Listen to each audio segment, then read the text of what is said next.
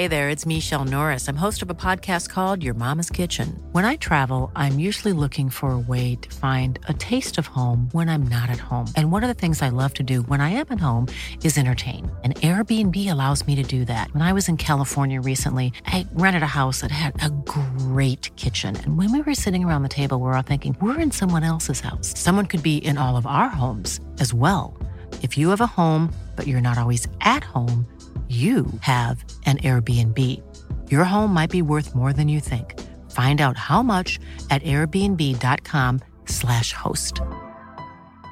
Mom deserves the best, and there's no better place to shop for Mother's Day than Whole Foods Market. They're your destination for unbeatable savings, from premium gifts to show-stopping flowers and irresistible desserts. Start by saving 33% with Prime on all body care and candles. Then get a 15-stem bunch of tulips for just $9.99 each with Prime. Round out Mom's menu with festive rosé, irresistible berry chantilly cake, and more special treats. Come celebrate Mother's Day at Whole Foods Market.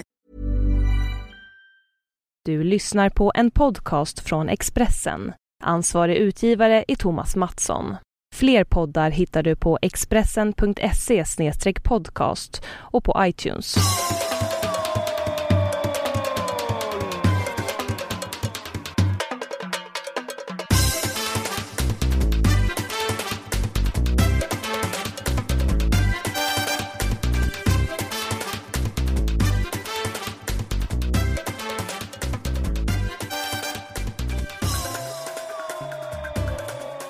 Då rullar vi igång ifrån Brasilien och jag vet inte var du är någonstans. Jag är i nordvästra Skåne.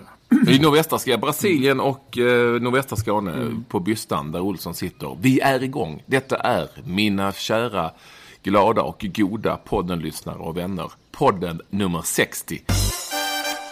Olsson, nummer 60 alltså. Tänk att, alltså det är ett jubileum så gott som något och tänk att det var ju ganska länge sedan vi passerade min ålder, men nu är vi snart hos dig. Ja, för fan.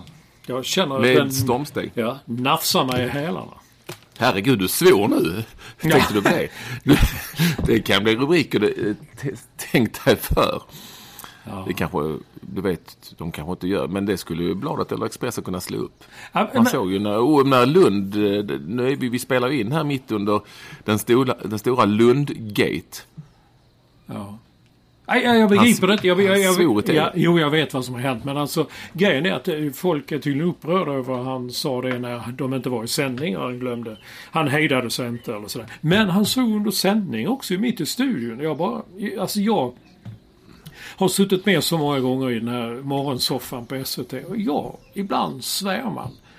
Jag menar, det är väl inte så himla konstigt. Jag tycker inte det alls. Nej, men allt, det är VM och det är många tittare och minsta lilla, det ska alltid på något vis så blir det ju lätt sådana rubriker med tv-folk. Jag har själv liksom fått några här under VM för olika grejer och då liksom det säger bara swish fick jag reda på och läsa mig. Det mest läst nu på Aftonbladet är när Lund har svurit i tv.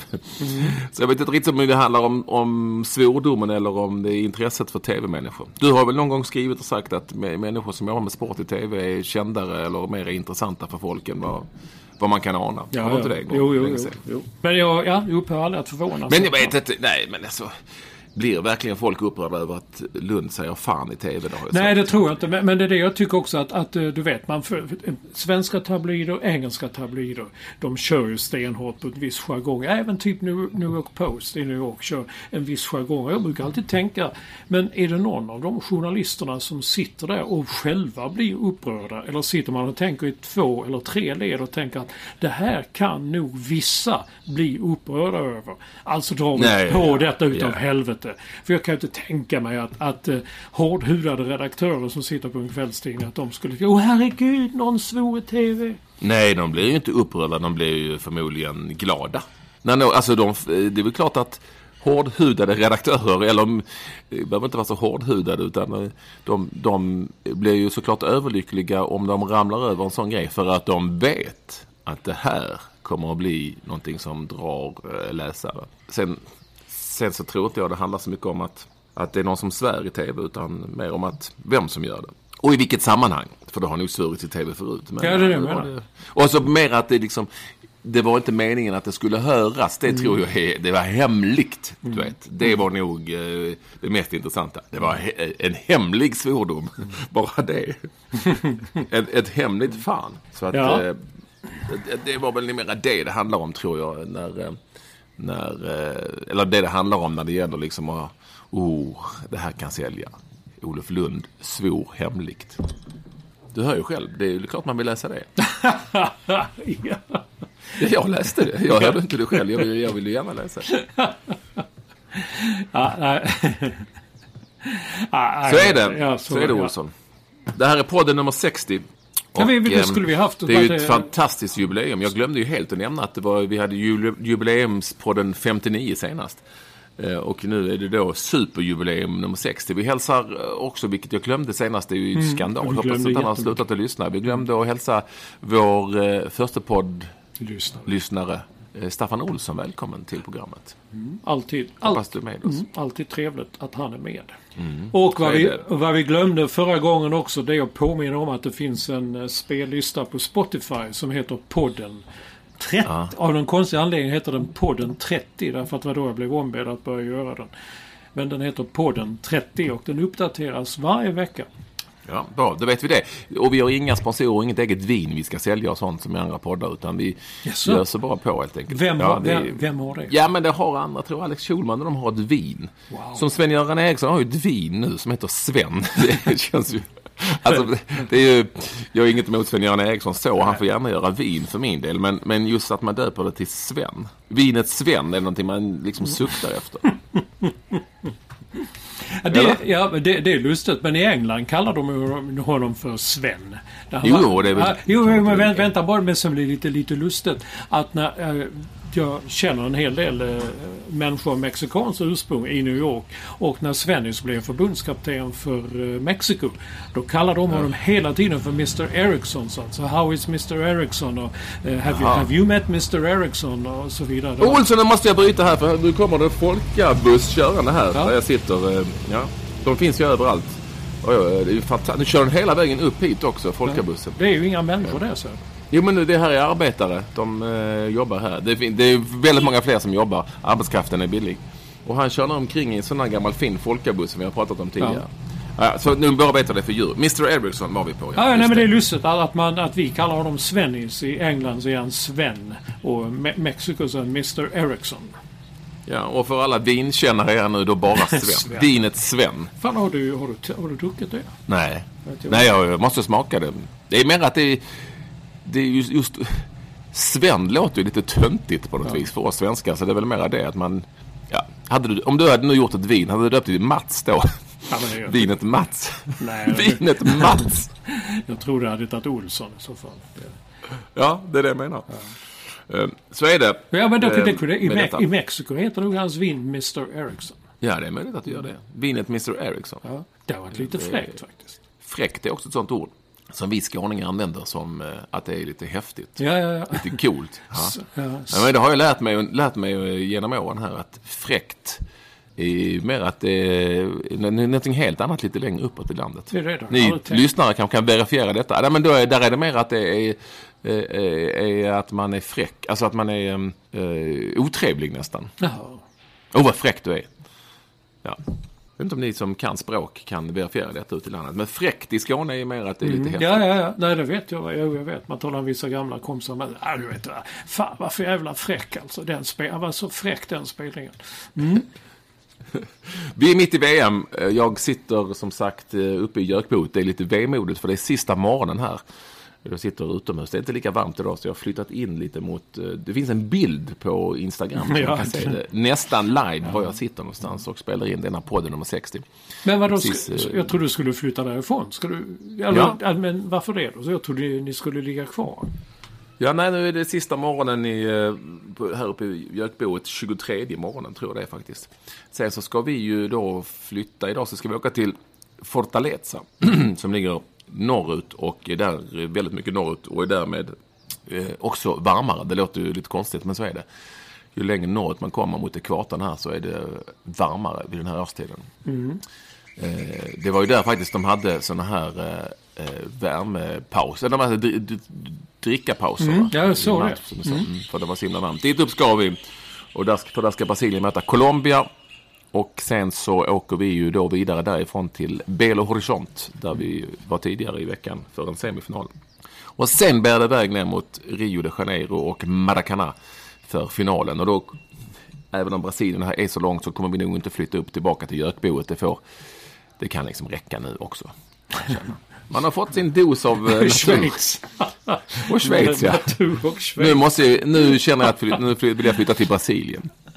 Ja, det är fantastiskt. Den här sista svängen.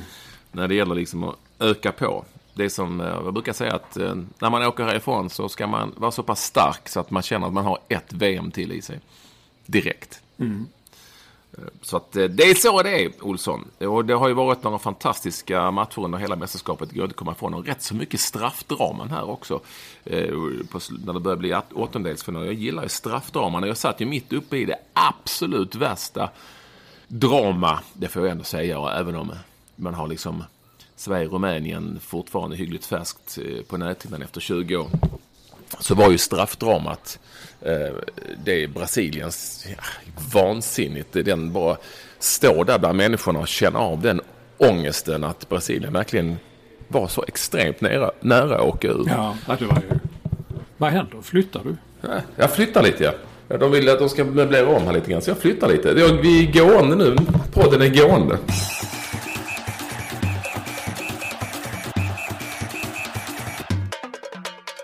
Nej, men vad kände du själv när du såg detta drama, om du nu såg det? Ja, det var ju alltså helt otroligt. Det är fantastiskt när de med dessa straffläggningar som jag var alltid motståndare för tiden, tyckte att det där har inget med fotboll att göra, så ska inte matcher avgöras. Och sen har jag kommit på med åren att alltså fotboll, det är en sak, och straffläggning, det är liksom någonting helt annat. Den är en verklighet i sig själv som står på egna ben och lever och blir så förbålt spännande och underhållande. Men jag tycker ju då att jag ska återkomma till vad jag kände där jag stod, men jag tycker annars som straffar att, det finns ju många som fortfarande säger och skriver det är en lotteri. Det är det inte alls. Det är ju, och det har jag pratat med många spelare om, att det handlar om stor skicklighet. Ja. Du ska lura målvakten ska lura dig. Du ska stå ut med ett enormt tryck som, lite beroende på vad det är för match såklart. Och det handlar om att du ska kunna på något vis utforma den perfekta tekniken som det handlar om när man ska slå en sån här straffspark vid rätt tid och tillfälle. Det är så mycket som spelar in, så jag tycker absolut inte att det är lotteri. Jag tycker snarare tvärtom att det är väldigt, väldigt mycket skicklighet. I så fall skulle det vara lotteri var ett inlägg hamnar någonstans, så det är det ju inte. Eller var ett skott hamnar någonstans som man skjuter utifrån. Det är väl inget lotteri. Det handlar om en jäkla massa skicklighet helt enkelt. Ja, men och det visade sig att de inte hade mer än möjligtvis målvakter, Mexikos och Brasiliens målvakt här, Julio César till exempel. Så att nej, jag tyckte det var... Sen så såg man i Costa Rica straffade, det var en annan grej. De var ju fantastiska till exempel i Costa Ricas match där mot Grekland. Men vad jag upplevde på läktaren där, för vi satt ju liksom ganska mycket så att säga vanliga supportrar i närheten, var ju, och även brasilianska journalister, det var det närmaste science fiction man kan komma. Det var som att det inte fanns i verkligheten. För människor börjar ju efterhand i andra halvlek och inse att nej, men det här kanske går åt helvete. Det kanske VM kanske tar. Och det var liksom ingen som ens hade föreställt sig det i sin vildaste fantasi, det här landet med liksom 200 miljoner människor och alla är intresserade av fotboll. Tänk, i åttondelsfinal skulle de åka mot lilla Chile som de tycker. Och när de började fatta detta så var det var nästan så, det var så otäckt på sitt sätt att liksom uppleva och se människorna, att de var så nära avgrunden på något vis. Som kanske en svensk supporter inte är på samma sätt. Eller en norsk, eller en från Malta, eller från vad det nu kan vara. Men här är ju fotbollen liksom allt. Och då står där liksom, titta ut över stupet. Ja, det var den känslan man fick hos människorna. Liksom att nej, men jag kan få ramla ner och dö. Så det var, och när straffsparkarna gick sen, så det var ju ingen stämning, folk var ju i chock. Alltså brassarna var ju totalt bleka. Ja, nej, men du vet när man ser tv-bilder så visar publiken och sånt där. Och den här gången var det ju inga jublande, utan när de visade brasilianska fans på läktaren så var det ju verkligen som det du säger. Det var liksom ansiktsuttryck med gapande munnar och stora ögon, precis som vad fan är det som händer? Nu svor jag igen. Herregud. Ja, men jag liknade lite vid att liksom O.J. Simpson eller vem det nu kan vara ställs, för den rättegången minns man ju så väl, för 20 år sedan faktiskt, ställs inför en dödsdom, va? Och han eller hon är inte säker på riktigt på utgången. Det kan mycket väl bli så att han eller hon döms till döden, eller så blir de helt frikända, och här var det liksom så. Till slut kom domen och det var du är not guilty. Ja, och då såg man liksom, vi kan gå vidare nu. Vad skönt. Det var en väldigt speciell upplevelse, och det var på något vis kul att få vara med om den, men just där och då nästan lite otäck, för jag var också rädd för vad som skulle kunna hända med det här landet, som ju är upphettat på alla sätt och vis av skäl som vi varit inne på tidigare och som är förståeliga. Vad hade hänt om Brasilien hade åkt ur detta VM 3 veckor innan finalen skulle spelas i detta land, med människor, så många som är upprörda över att VM har kostat så sjukt mycket pengar och bara av hälften är liksom stoppade i fickorna på politiker. Ja, det hade ju, det hade inte blivit, jag tror inte det hade blivit speciellt angenämt. Men det var just det det var ju inte, när man såg segern var klar för Brasilien i den matchen, så var det inte riktigt glädje man såg. Det var nästan mer en lättnad hos spelarna. Man såg ansiktsuttrycken att herregud, vi klarade det. Det var nästan lite, nu har det går inte jämföra med Brasilien, men med Tyskland och Algeriet. Ju längre den matchen gick så kunde man se på de tyska spelarna hur när det började gå upp för dem att herregud, vi kan ju förlora det här. Ja. Du vet, det är också det går inte alls att jämföra med den brasilianska situationen, men hur intressant det är att se hur så tydligt avspelar sig i lag, när man känner att vi är så överlägsna. Så det plötsligt var Algeriet var ju fruktansvärt bra, tyckte jag. satt ju till slut och hejade på dem. Det var grymt häftigt, Algeriet. Jag gillar ju dem. Tajta precis. tröjor och sköna killar. Ja. Nej, men Algeriet var ju bra. Nej, men tänk dig en rysk roulette. Du kör en rysk roulette, va? Ja. Snurrar på, vad heter det, trumman, eller vad heter det? I bakom, trumman. Ja, cylinder. Snurrar på den och så sätter de på tinningen och trycker av. Och den känslan du får när du hör att det inte smäller, eller du märker, om man nu märker om man dör, inte vet jag. Men alltså, du fattar vad jag menar.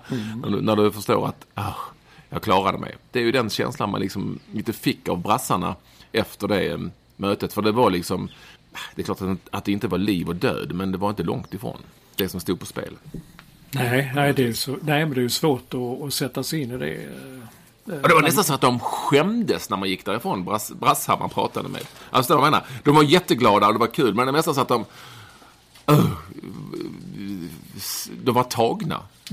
Det var liksom ingen superfest på stan heller på något vis. Du spelade ju matchen 1:00, så folk var ju rätt bra packade redan framåt 4-tiden på eftermiddagen när de skulle fira segern. Men det var mer att det var verkligen som att de ska säga att de var så att säga, lättade över att de fortfarande var vid liv. Så kan man nästan säga. Eller att de slapp sitta inlåsta för resten av livet. Så att det var en speciell känsla där i Belo Horizonte, och det var väl ändå lite kul ändå, för man ju då kan jag tycka, även om jag verkligen högaktar Chile för vad de gjorde. Denna enorma kampvilja och detta starka, stora röda hjärta som liksom bara bultade fram och var beredda liksom offra allt för en seger. Så även om jag liksom har väldigt stor känsla och hyser det för Chile, så var det ändå lite kul för VM, om man nu får säga så, att Brasilien gick vidare. Ja, nej, jag satt och sa det också hemma, så herregud, tänk om de åker ut. Vad händer med VM? Vad händer med landet? Det var verkligen en... Men för att återgå till straffarna, jag menar i tv-studiorna efteråt, det är så mycket snack och så här. Då var alla tyckte, bland annat tänkte på Glenn Strömberg, och sa att det här är inte riktigt rätt ändå, att man ska avgöra matcher på straffsparkar och sådär. Men vad är alternativet då? Hur gjorde man förr? När började... Golden Goal var ju vet det man skulle införa. Jag vet. Sverige åkte ut på Golden Goal, som Arne Hegerfors sa. Nej, men det var ju det var ju ett ärkefiasko. Det visade ju sig att det var inte det vi ville ha. Det blev ju förlängningarna bara jättetråkiga för ingen ville släppa in någon mål på det viset. Alltså för då var det liksom helt kört. Nej, det var ju ett superfiasko, så att det var ju skönt att man tog bort det. Ja, men så jag tycker att det finns inget alternativ. Man kan ju inte hålla på att spela tills liksom någon plötsligt bara vinner, för då blir det ju det här sista målet att avgöra, och det har vi haft, och det funkade inte för att lagen blev alldeles för försiktiga. Ja, men det blir de nu också, tycker jag. Jag menar, det man alltid säger om att golden goal var därför det inte funkade för folk. Va? Så det är de nu också. De sitter och bara går och väntar. Jag tycker ibland sitter man 2 gånger 15 minuter och de bara liksom fisklirar lite för att komma fram till, nu kommer straffarna, nu riskerar de är väl kanske trötta också, men Tyskland gjorde ju mål i förlängningen till exempel, så att det går ju på något vis att avgöra där också. Men nej, det är väl mer att man vill ändå att det ska finnas ligger väl i fotbollens gener, att man ändå vill att det ska finnas någon form av tid som ska spelas ut istället för att ha någon sudden death avslutning. Och sen straffar, men hur länge har vi inte haft straffar? Har vi inte haft det forever?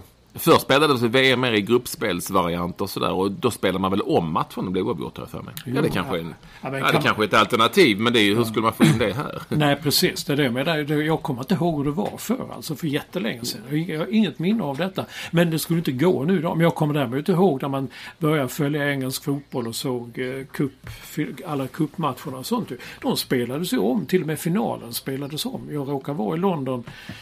Sådär, man var 16 år, sov utomhus och var så här riktig luffare.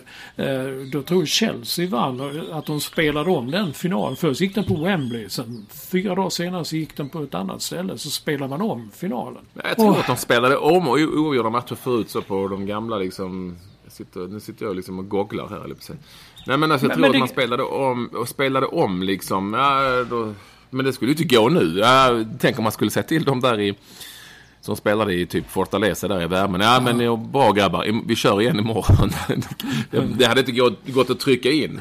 Jag hade nästan tyckt det var lite coolt typ, att man hade kört om matcherna. Jag vet inte. Men jag tror man spelade om. Jag är inte helt hundra. Och sen var det ett annat gruppspelsvariant och sådär också för mig. Men jag tycker man kan enas om att jag har ingenting emot straffsparkslägen, bara man inser liksom att det är ett annat moment i fotbollen och att det är liksom inget riktigt fel på det. Plus, du har helt rätt med att det är ofta det skickliga laget som vinner även en straffläggning. Alltså det är ju ingen... Alltså, men det är väl en del av... Det är ju en del av spelet. Straffarna, precis som en frispark, är en del av spelet. Om nu Leo Messi trycker in en frispark från 25 meter och ingen annan gör det, så visst, det är klart att de andra kanske inte får någon frispark, men det är liksom det är ju ingen tillfällighet. Eller allting är i så fall tillfälligheter. Nej, jag tycker det är en stor och stark del av spelet. Ja. Okej, jag tyckte för länge sedan man började skriva sport, inte straffar, måste de avgöra på straffar, men jag har börjat känna mer med att fine, det är väl okej. Nu får man se vilka som står upp mest och vilka som är skickligast. Och grejen är att man ser det inte om man är på plats, men om man ser på tv närbilder på framförallt straffläggarens ansikte, så kan man nästan se. Han sätter den inte. Man kan nästan se när de är lite oroliga. Men det kan inte oroa ögonen, lite okoncentration och sådär. Men herregud, Neymars straff, den sista där. Jesus, vilken kyla, vilken skärpa i ögonen, uttrycket. Och den här lilla finten innan. Och så när han sätter in den. Det är styrka. Det är en enorm skicklighet dessutom. Och tänk dig då den här Jada som ska gå fram där för Chile. Eller Jara säger man säkert. Och ska gå slå sig. Alltså när han känner att om det nu hade varit en brasse då, missar den så är det kört. Ja. Det är också... Ja, men det känns... Jag tyckte man såg liksom på Celso Borges här när han gick fram för att ta Costa Ricas första straff. Han fick vänta för det var någon snack med med målvakterna. Och alltså, som man alltid har sagt, det är hemskt att få vänta. Men han liksom var så isande kall i hela ansiktsuttrycket, avslappnad, tog ett djupt andetag och han visste vad han skulle göra. Ja, det var imponerande att se på något vis. Sen kan vi inte någonstans jämföra det med de 200 miljoner människorna som brassarna hade på sina axlar. Liksom. Det går inte riktigt att jämföra. Men ändå, fantastiska straffar från Costa Rica, 5 stycken.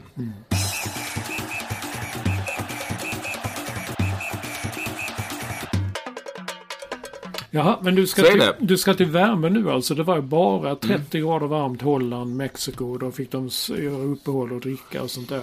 Men vad fan, i Qatar, det är ju över 40 grader när det väl är dags för VM. Hur ska man lösa det?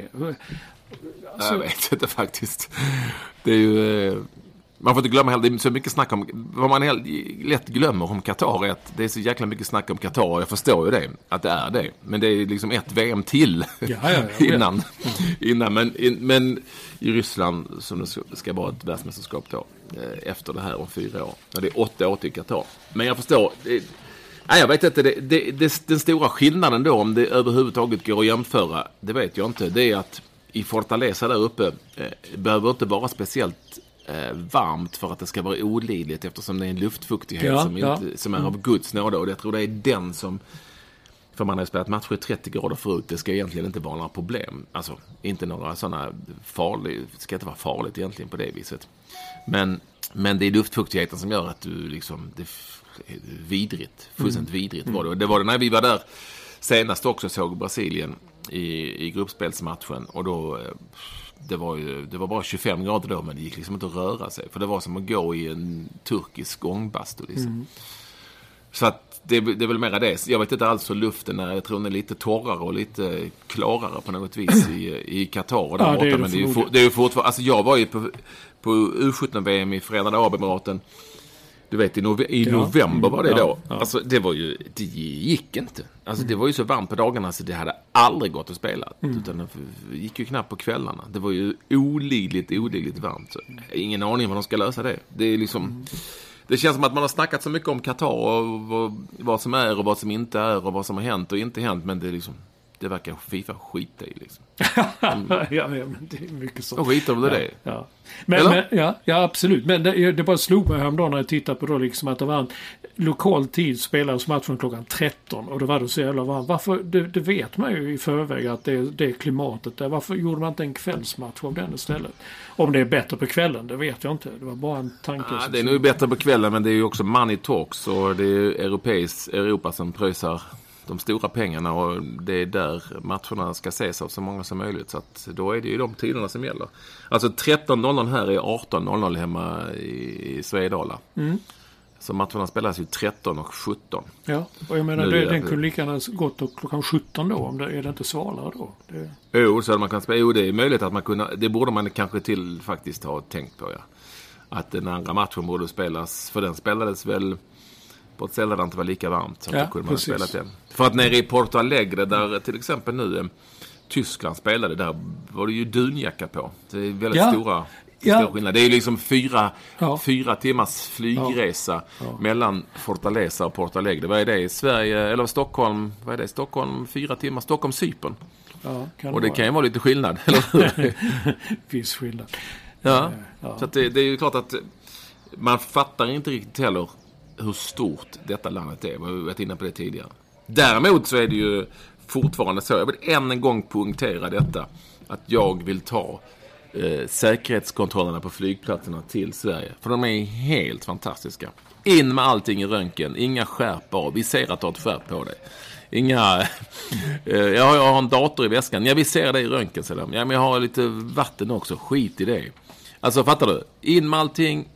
Genom, piper lite, kollar vi ser röntgenblad i väskan, det tar några sekunder och det går med en jäkla fart. Det är också därför alla brasilianska flygplatser, har jag märkt, all försäljning av mat och du vet, dryck och då har de liksom inte inne i efter säkerhetskontrollen vid gaterna, där man rimligtvis borde ha det. Där finns väldigt lite. Det är som där är det mer som en busshållplats. Det går så många, du vet, som det kan vara i USA.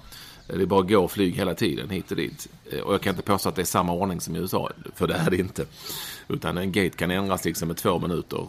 Liksom så, pang, bom, nu måste du flytta. Men all försäljning är utanför, liksom när man kommer till flygplatsen. Där sitter folk och tar det lugnt, med lugn och ro och käkar och dricker.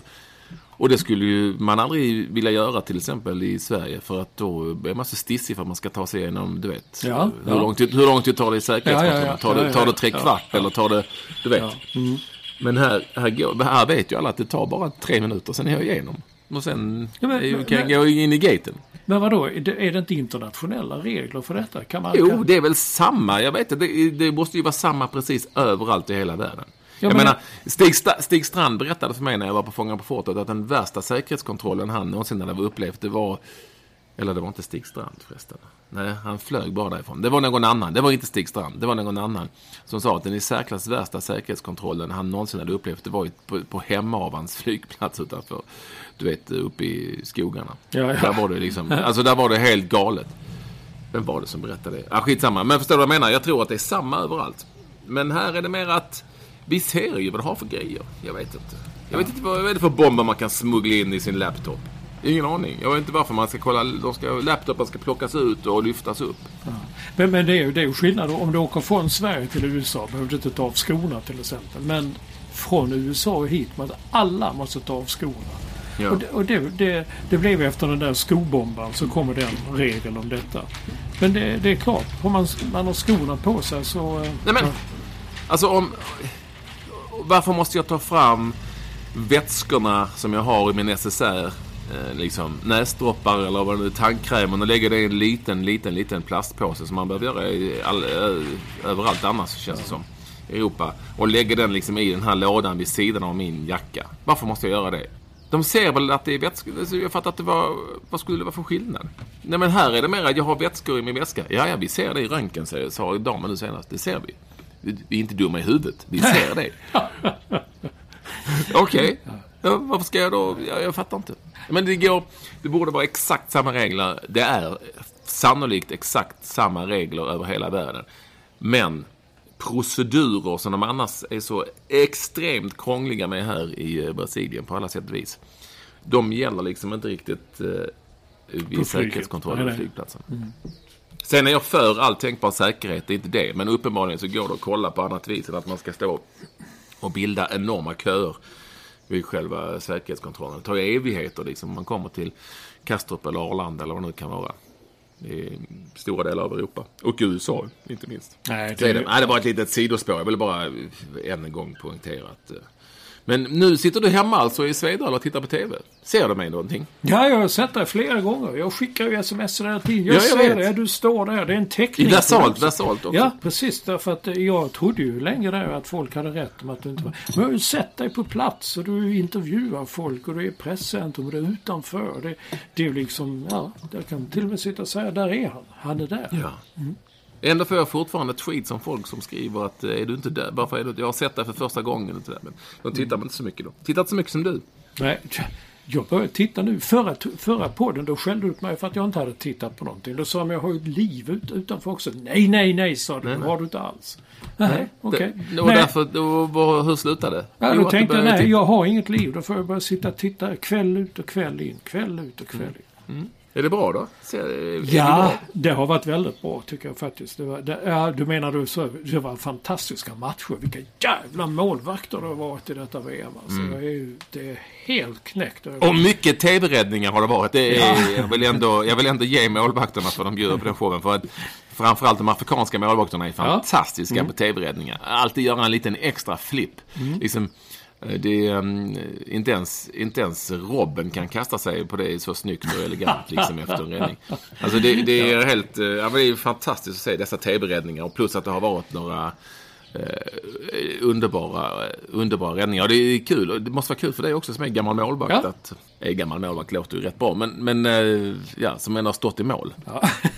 Det var en viss skillnad. Ja. Att målvakterna får någon sorts renässans. Ja. Vad heter han nu? Manuel Neuer heter han, va? Tyska målvakt. Ja. Kommentatorerna var ganska kritiska mot honom och sa, oj, han är som han är, och han är, du vet, ute på utflykter, han är ute och botaniserar och så. Flygande målvakt. Vi körde alltid flygande målvakt när jag var liten. Jo, men jag tyckte att det var kanske våghalset, men han gjorde rätt varenda gång, och det mest imponerande var när han var ute och sprang bredvid anfallaren och sen gjorde en sån Jocke Björklund glidtackling, du vet. Detta, wow! Utanför straffet och slut bollen till över sidlinjen. Ja, men han är jättebra med fötterna. Jättebra Sen har på fötterna. Jag tycker han har varit lite ojämn på senare år, men just som just i det andra målvaktsspelet, det traditionella målvaktsspelet. Han gjorde några enorma tavlor mot Sverige, till exempel den här Berlin-matchen. Ja, just det. Men han är ju för jäklig med fötterna. Jag gillar... Kommer inte ihåg när man lirade när man var liten och så var det ingen som ville stå i mål. Vi kör flygande. Vi kör flygande. Och han är lite flygande målvakt. Och han han avvärde ju faktiskt ett och annat algeriskt anfall som mycket väl kunde bli livsfarligt för att han var ute och röjde. Nu kom det en gäst här, en av de få. Jag sa god morgon till Infokusen. Ja. Nej, men jag gillar Neuer. Men då har du inte sett liksom studier. Hur ser vi ut? Man ser ju ingenting här hemifrån. Eller bortifrån ska jag säga, inte hemma. Jag gillar ju många komponenter i SVT:s studio, men det är lite rörigt. Det är lite många. Det är liksom 2 paneler i samma... Alltså så är det 2 soffor i samma studio. Bara det att det är bara den ena soffan som sitter ner, den andra soffan står upp. Och jag har liksom inte riktigt lärt mig vad skillnaden är mellan de 2. Det var där till exempel Hamrén stod ju upp tillsammans med Pops och Nannskog.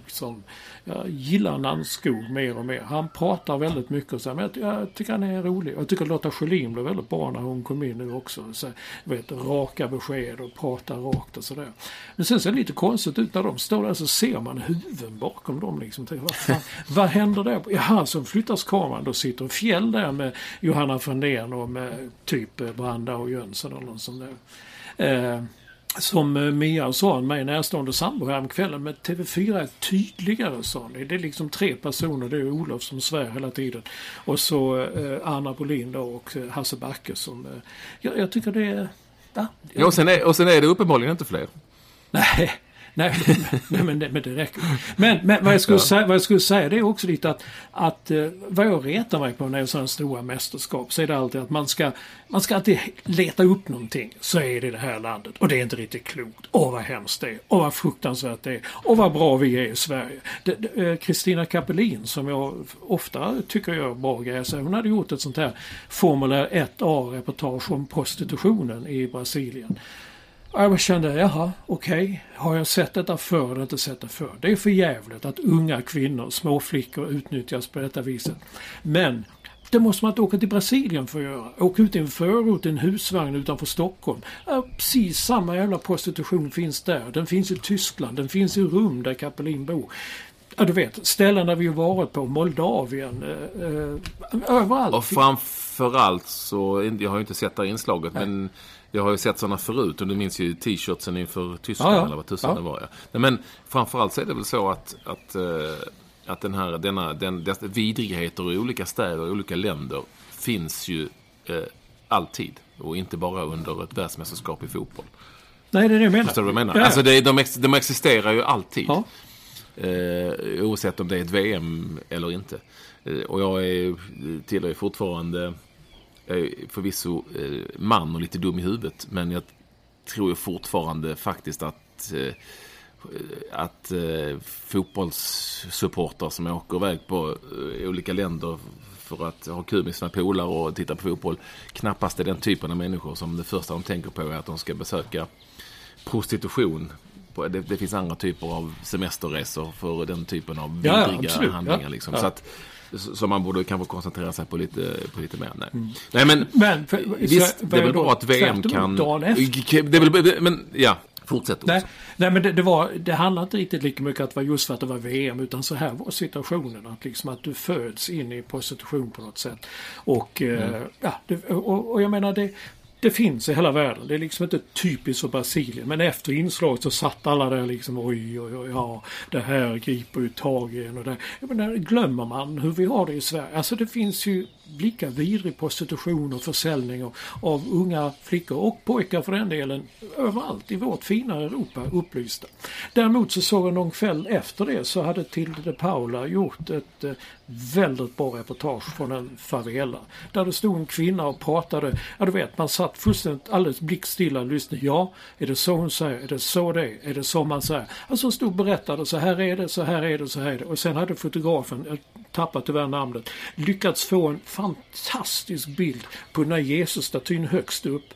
Och sen såg man arenan, Maracanã-stadion låg där som en stor vit rymdskepp. Och sen stod de då i favelan och pratade. Alltså här innefattades på något sätt i hela den bilden, symbolen av religionen, fotbollen, också den enorma fattigdomen som finns. De står så här, vi har inte mat, det finns inga avlopp, det finns inga sopstationer, det finns ingenting, vi lever på, du vet, man lever på en soptipp och mat ruttnar och det bara, man lever som otrolig misär. Och det är det jag menar, jag tycker det är viktigare att tala om det, för att det är den skillnaden mellan fattiga och rika som föder prostitution, som gör att den finns.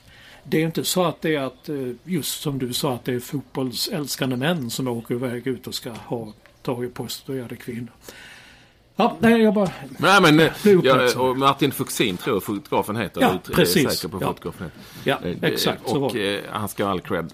Det var, nej men jag har som sagt inte sett inslaget, och däremot så har jag, och jag är övertygad om att det var bra, däremot så har jag varit i favela själv här faktiskt. För några dagar sedan var jag, Paulinho och min fotograf Tarlandao som man kallas här, Johan Talan. Vi var i favelan som hette Barreiro do Vasco, som ligger liksom i skuggan av Vasco da Gamas väldigt, väldigt slitna hemmaarena. I Rio de Janeiro. För där var en kille som heter Micke från Sverige, för Göteborg, som är liksom volontär och är lite assisterande tränare för ett fotbollslag där inne i favelan. Unga killar. Det var bara killar den här gången som tränade och spelade. Och såklart var det en speciell känsla att vara bara inne i den här favelan och träffa människorna där som var oerhört vänliga förresten, och överhuvudtaget se den miljön som det nu kan vara. Men det var ju så otroligt gripande att ta del av de här unga killarnas fotbollsspelarna, för de var så extremt hängivna. De tränade 2 gånger om dagen på en liten five-a-side-plan inhägnad av sånt här hönsnät, du vet. Ja. Betong. Några spelade barfota, några hade väl några dojor på sig i sig. Och de kastade sig, spelade stenhårt, och du vet, det var inget gnäll att ligga kvar där inte, utan och sen så pratade vi med tränaren som sa att vi försöker träna så mycket som möjligt, men killarna många är så undernärda så att de orkar liksom inte. Vi försöker ge dem mat, och så pratade jag med en liten kille där som hade, jag med hjälp av Paulinho då, som kan språket. Han berättade att hans föräldrar hade haft drogproblem, hans mamma dog, hans 3 bröder dog, han levde med sin pappa på gatan, han sov precis vid fotbollsplanen. Men nu hade han då fått möjlighet och med hjälp av en kvinna som hade tagit hand om honom att få spela fotboll. Och så började han gråta när han berättade allt detta, och det liksom, jag kan inte hålla mig, jag fixar inte det. Det var alltså, har man själv barn och sådär, eller det går inte att föreställa sig det vidriga liv de har levt, och ändå så lever de då han levde bara för fotbollen. Han ville bli en fotbollsstjärna. Det var det enda han tänkte på, så han spelade varje dag. Jag var tvungen till att gå iväg, så köpte jag 10 stycken jättestora läsk och massa kakor och grejer, och så fick de det efter träningen, och de liksom bara tryckte i sig, de var hungriga och drack. Det var jag tänker på det. Och så gav jag faktiskt lite pengar utan att någon såg, till den här mamman, till den här killen, för att han skulle få köpa sig på nya skor. Inte så mycket pengar, men det räckte i alla fall till på nya liksom, skor som man kunde spela i. Man blir så gripande, man skulle vilja hjälpa alla, men det går liksom inte. Jag tror att men det är väldigt gripande. Du har väl, detta ligger väl bilder i alla fall från detta på Fotbollskanalen i din blogg. Jag har sett. Ja, och inslaget kommer ikväll tror jag faktiskt, när vi nu pratar, och det är inför Argentinas match mot Schweiz, så får man se inslaget. Får du gärna titta på. Sen kan man säkert se det på nätet också. Men det var, du vet, man kommer dit som en jävla, man känner sig som en gris, en rik gris från Sverige som kommer här, man har tv-kameror, ska göra grejer, men ändå så, och det är ju en del av jobbet, men ändå så blir man så tagen av det man ser, och barnen, och framförallt när det är barn, vet du, och sen att de spelar någon fotboll där, så man vill liksom hjälpa alla, men det går ju inte på något vis. Men man kanske inte ska hjälpa någon egentligen, men han behövde på nya skor och spela i. Det var mer så att jag kände att det här Det är ändå något. Det var ju han som var värst av de här. Och sen så tränade de ju där. Varför de var där och tränade också 2 gånger om dagen. Alltså det var ju som mer än vanliga fotbollsspelare, de här kidsen. Det var ju bara för att de skulle hållas borta från det du var inne på. Alltså, fattigdomen föder elände. De skulle hållas borta från drogförsäljning, från droger och sådär, framförallt de här killarna. Och massa annat jävla elände som finns i de här områdena. Och då var liksom fotbollen räddningen på något vis. Och en tränare som förmodligen inte fick en krona stod där varenda dag och tränade dem. En man som hade någon sorts fotbollsbakgrund. Stod han där och tränade dem. Och jag kan säga att det var... Jag vet 2 svenska barn som ens hade gått in på den betongplanen i ett par skor och velat spela fotboll. Men här var det inget snack. De gjorde sina bicykletar som målvakt som kastade sig som en panter. Det var liksom inget snack liksom. Så att det var ju... det var ju gripande och givande på samma liksom gång. Men det gav också ett sken av vad idrott eller fotboll då i synnerhet kan göra för väldigt många. Så att det var... Ja, men då kan jag för väldigt många. Men då tänker jag en till jag ser fram emot detta med även att tänka på Tilde de Paulas reportage där man såg just skillnaderna. Va? Du vet, religionen högst upp som håller sin hycklande händer över hela världen. Och sen då Fifas guldborg där med den rika fotbollen. Och sen bara i samma bild så ser man den här enorma misären. Och jag kan då fatta att alla de miljoner, kanske miljarder som har lagts på arenor som förmodligen kommer att stå tomma i framtiden. Jag läste en artikel på nätet i New York Times om någon som hade varit i Sydafrika nu och kollat arenorna där. Och det var någon de krävde att här måste ni bygga en ny arena. Och den är nu att jag tror Justin Bieber har uppträtt där och One Direction. Annars så det spelas ingen fotboll där. Där är liksom ingenting. Den står tom och det är lite ogräs och den bara står där. Och det, Ja, men det är ju intressant. Och FIFA åker vidare. Det är nästa steg. De åker vidare och de lever ett sånt som jag varit inne på flera gånger och skrivit om också i Expressen. Det är osmakliga lyxlivet som de lever i samband med matcher och när de bor ju här på de absolut lyxigaste hotellet med de absolut största säkerhet. Det är som att de är en stor del av stjärnorna. Det tycker jag är så osmakligt och så vidrigt egentligen. Att de tror att de är alltså FIFA på något vis och deras människor. De gör säkert ett starkt och stort jobb, det är ju inte det. Och framförallt gör ju de det som jobbar under de här de underhuggarna. Men jag tänker på svenskar som Hans Hultman och de här som liksom gör ett enormt jobb.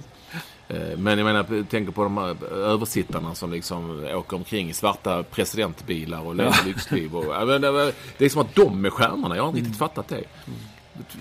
Jag har inga problem att de åker på matcherna och sådär, men att det ska vara den osannolika, i stort sett väldigt osmakliga liksom behandlingen av dem, det förstår jag inte. Det har jag aldrig riktigt förstått. Jag undrar om alla egentligen, jag tror inte säkert på att alla inom det FIFA-genren älskar det. Eller åker Karl-Erik Nilsson med där också, du som säger väl inte varken bu eller bä då, hänger med och käkar snittar, det är ju möjligt. Ja, det är möjligt. Det är ingen aning om det. Ingen vågar eller vill säga någonting. Det finns så här. Jag har den största förståelse för det brasilianska folket. Och framförallt då de som inte har det speciellt bra. Snarare tvärtom väldigt, väldigt, väldigt, väldigt illa. Att de är upprörda och tycker att det har kostat alldeles för mycket pengar för att renovera eller bygga några arenor. Och de flesta av de pengarna dessutom har försvunnit ner i fickorna på korrupta politiker. Jag förstår att de är förbannade. Det hade jag också varit. Eller jag är det. Och jag är det. Jag tycker det är vidrigt. Och i skuggan av detta så breder Blatters FIFA ut sig på något vis som den lede fi som bara säger hit med pengarna, vi skiter väl i resten. Eller hur? Exakt. Det är det som är så vidrigt. Ja du, annars men du har du sett, om vi ägnar oss åt fotbollen, har du sett James?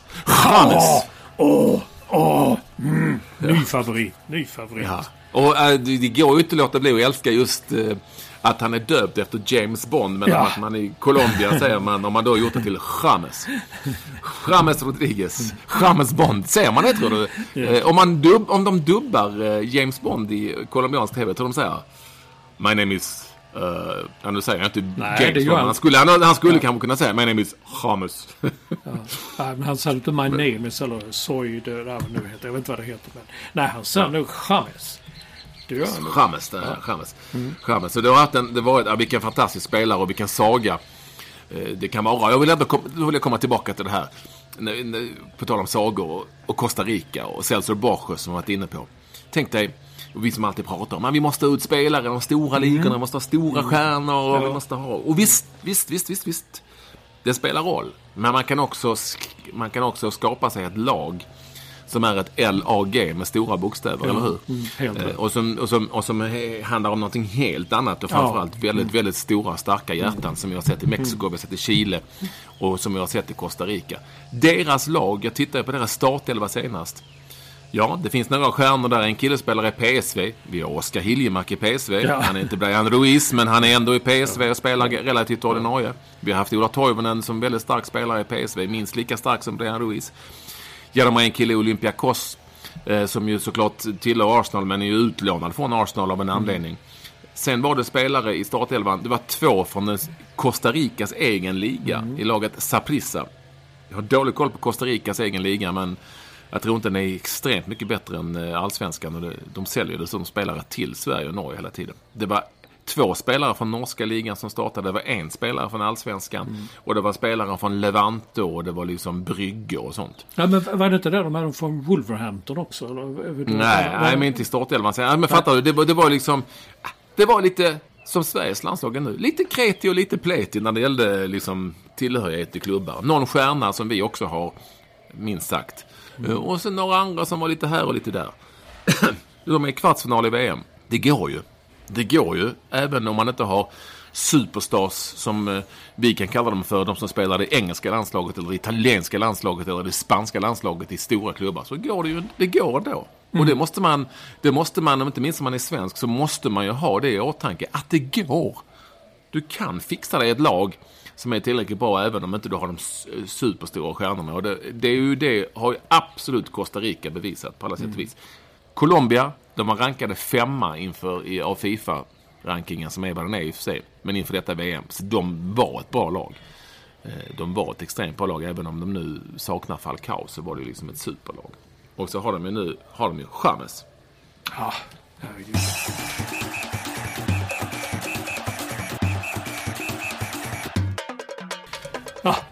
Vi har haft en diskussion. Folk då blev folk på tal om tv och uttal och sådär. Jag har alltid varit intresserad av diskussioner om uttal, som vi svenskar är ju, alla svenska kommentatorer är ju otroligt noga med att allting ska uttalas helt perfekt. Vilket vi inte alltid gör i alla sammanhang, eftersom alla danska namn till exempel alltid blir försvenskade, och då är det liksom okej.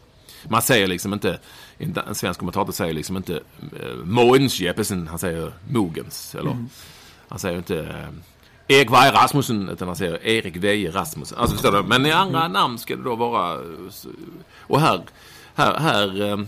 här till exempel så säger ju alla brassar inte Rio, Ronaldo och Costa Rica, utan alla R blir H. Jaha. Ja. För det är någon sorts brasiliansk portugisiska. Så de säger Rio de Janeiro, Ronaldo och Costa Rica. Det är sant. Men då är det precis som att det handlar diskussionen om, skulle vi då uttala det som brassarna uttalade? Nej, det skulle låta konstigt, eller hur? Om man skulle säga Ronaldo hela tiden. Det skulle låta jättekonstigt, eller hur? Eller om man skulle säga liksom Rio de Janeiro. Folk tror man är dum i huvudet. Men däremot så säger vi James, för att så uttalar man det i Colombia, eller hur?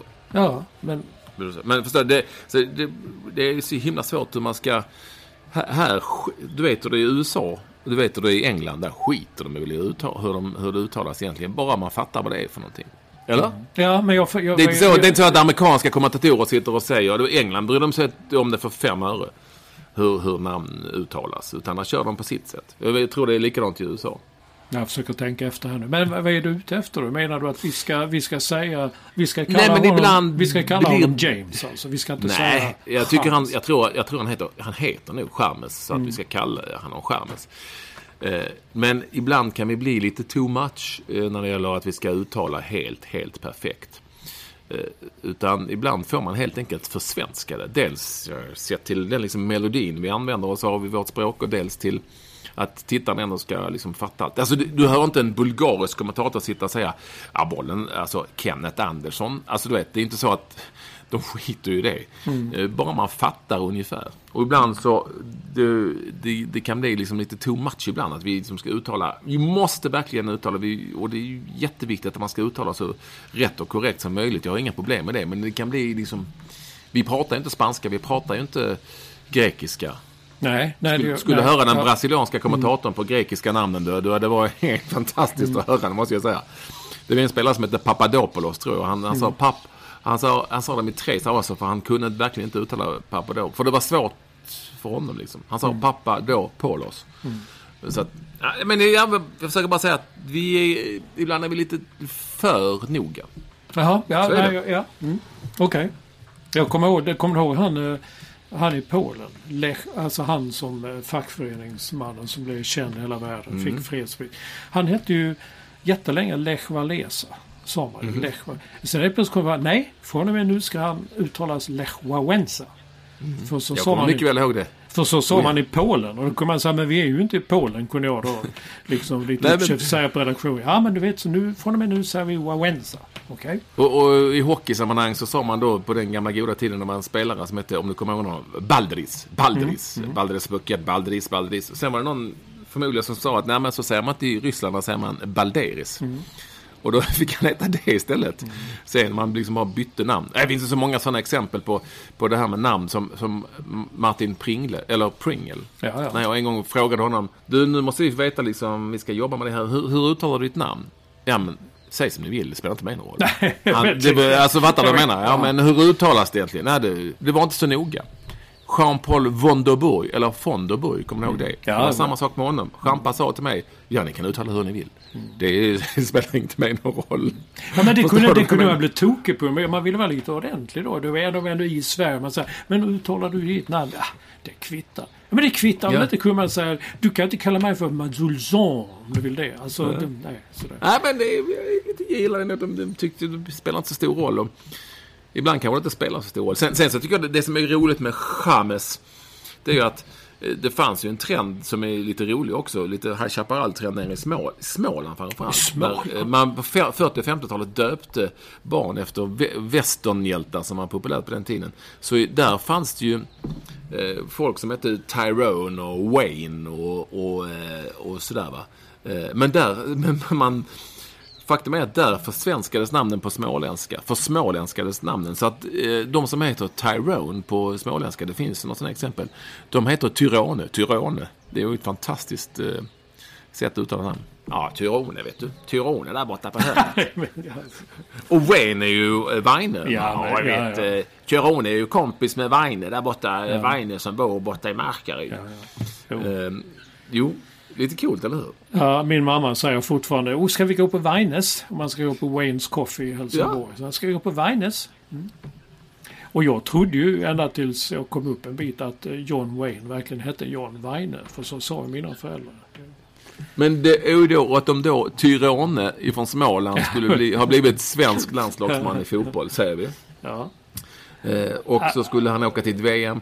Skulle då de kolumbianska kommentatorerna säga Tyrone. Och nu kommer bollen till Tyrone Larsson. Ja. Nej, de skulle kanske säga Tyrone. Inte vet jag. Då där menar jag att där är det inte liksom, man fattar ju vem det är, men inte lika viktigt i andra länder som det här. Nu kommer du närmare. Jag har inte riktigt förstått vad du är ute efter. Men jag kan tänka mig det att då skulle man gå fram och säga nej. Det ska uttalas Tyrone. Jaha, okej. Knöt ju ihop säcken nu, Olsson. Ja, fy fan. Knöt ihop säcken. Nu kommer fotograf Tallan Dag gående här. Nej, han går inte upp lika tidigt som mig. För att käka frukost. Så är det. Så två personer går in i frukostmatsalen här under tiden när jag spelat in podden. Vi börjar närma oss slutet här, Olsson. Ja, jag har en punkt kvar. Alltså man kan ibland tro att vi inte är riktigt, men alltså det här, jag har liksom lapp och liksom printat och en punkt kvar, det är du som har ställt den. Känner du någon vanlig människa som bryr sig om Almedalen? Svaret på den frågan är nej. Nu börjar de spela musik här också. Så du bara kom in här på slutet, det är någon sorts musik de spelar i bakgrunden, vi får leva med det. Nej, det gör ju inte jag heller. Nej, varför ställde du frågan? För att bevakningen från oss, om man får kalla oss för media, är ju i det sammanhanget fullständigt bizarr, tycker jag. Alltså har blivit bara värre, mer och mer genom alla åren. Men jag menar ju att man alltid ska vara... Vi får leva med bakgrundsmusiken här. Tycker det är lite fint, pianokling. Nej, men vi ska väl alltid leva med att vi bevakar vad våra politiker säger och gör alltid, varje dag. Och inte koncentrera det till en vecka när folk är och krökar och dricker rosé på Gotland, eller? Nej, jag vet att jag är helt ointresserad. Jag fick faktiskt frågan för några år. Men när du slår upp din egen tidning och tittar i den. Nej, jag vet. Det är ju enormt ju. Allt som händer i Almedalen. Jag kollar mig runt med mina. Jag vet ingen... Kan man ha Stockholmssyndrom också, att det är intressant med Almedalen. För att jag vet ingen vanlig människa som alla här. Vad händer något speciellt där? De är ju mer intresserade av vad som händer i Båstad på tennisveckan. som egentligen är mindre viktigt, kan man ju tycka. Ja. Eller oerhört mycket mindre viktigt. Men sen kommer nästa fråga. Hur märker du av detta i Brasilien? Jag går in och läser på nätet och då blir det mycket Almedalen. Ja. Det har slagit mig tidigare, så jag har liksom legat och grott lite grann. Det har blivit större och större. Alltså jag ska erkänna att faktiskt i väldigt många år så trodde jag att Almedalen låg i Dalarna någonstans. Eller, du vet. Ja, du hör ju själv. Ja, nej, men jag var ju där lite förra året. Det är ju som Båstads tennisvecka. Fast det är politiker som krökar. Och lobbyister som krökar. Och så är det någon som säger något viktigt såklart. Och det är ju valår och det är ju självklart att man ska ta del av vad politiker har att säga och deras budskap i en tid där det kanske är viktigare än någonsin. Men inte bara just, det ska liksom inte koncentrera sig kring Almedalen. Och jag vänder mig inte liksom mot det som sker i Almedalen, utan jag vänder mig mot den bizarra bevakningen av det som sker i Almedalen. Jag tror inte det är så stort. Jag tror absolut inte att det är någonting som den vanliga människan, när man nu får säga att man känner sådana och representerar en sådan ibland, tar del av Almedalen. Nej, som journalister gör. Nej, i den trakten som jag är just nu så är ju Kullamarknaden kommande helg. Den är ju mycket större. 3 dagar, du vet, Kullamarknad. Men i mitt nya husorgan, Helsingborgs Dagblad, så skrev kulturchefen Gunnar Bergdahl idag en artikel på kultursidan om att media är ju inte längre där och bara bevaka. Alltså media är numera en del av Almedalen, så att säga. Alla stora medieföretag från tv till tidningar har egna, vad de nu har, stationer och scener, tält där de deltar i det. Och han hade liksom sån fråga, om vi nu ska granska politikerna, vem fan ska granska om vi alla sitter i samma båt? Men herregud, vem är det som spelar sån här cool jazz på morgonen? Nej, men det är musik, det är helt skönt. Nu är vi i Jökboet. Är det jazz det här? Ja, lite sval morgonjazz. Ja, jag tycker det är fint att vi avslutar med det. Nej, men de har ju ingenting med Schweiz att göra. Jag säger inte det. Det här vet man. Det här går inte riktigt. Vad som har med Schweiz och inte och Brasilien, det har inte riktigt med saken att göra. I Jökboet kan allting hända. Nej, men sen får du inte glömma att... Sen ska jag bara berätta att det står, var kommer musiken ifrån? Jo, då fattar inte jag det förrän efter någon vecka här, att det står små stubbar överallt som är detta är sant, jag ska ta en bild på det och skicka. Det är riktiga stubbar. Det är faktiskt riktiga stubbar, men de är urgröpta och i dem är det små hål och det är högtalarna. Det är ett sånt dårhus där, så du vet inte. Mycket bra. Ja, vi avslutar med den här vackra... Ja, det gör vi. Det var faktiskt... Det är inte... Vet du vad? Det är heller inte... Det är inte jazzmusik. Här säger man inte jazzmusik, utan säger man jazzmusik. Ja. Jazz. En annan dag så ska vi ta upp ämnet Robben. Vad var det som hände? Och vi ska ta upp ämnet Suarez. Fick han för hårt straff. Men det hinner vi inte med den här gången. Det var kul att ni ville vara med oss i podden nummer 60. Denna stora jubileumspodd som nu avslutas då med det som är jazzmusik. Ja, precis. Så säger vi välkomna tillbaka om en vecka. Då är vi igång med nummer 61. Vi närmar oss 100 med stormsteg. Ja, absolut. Jag säger tack och hej från Brasilien. Detsamma. Och, adjö. Hej.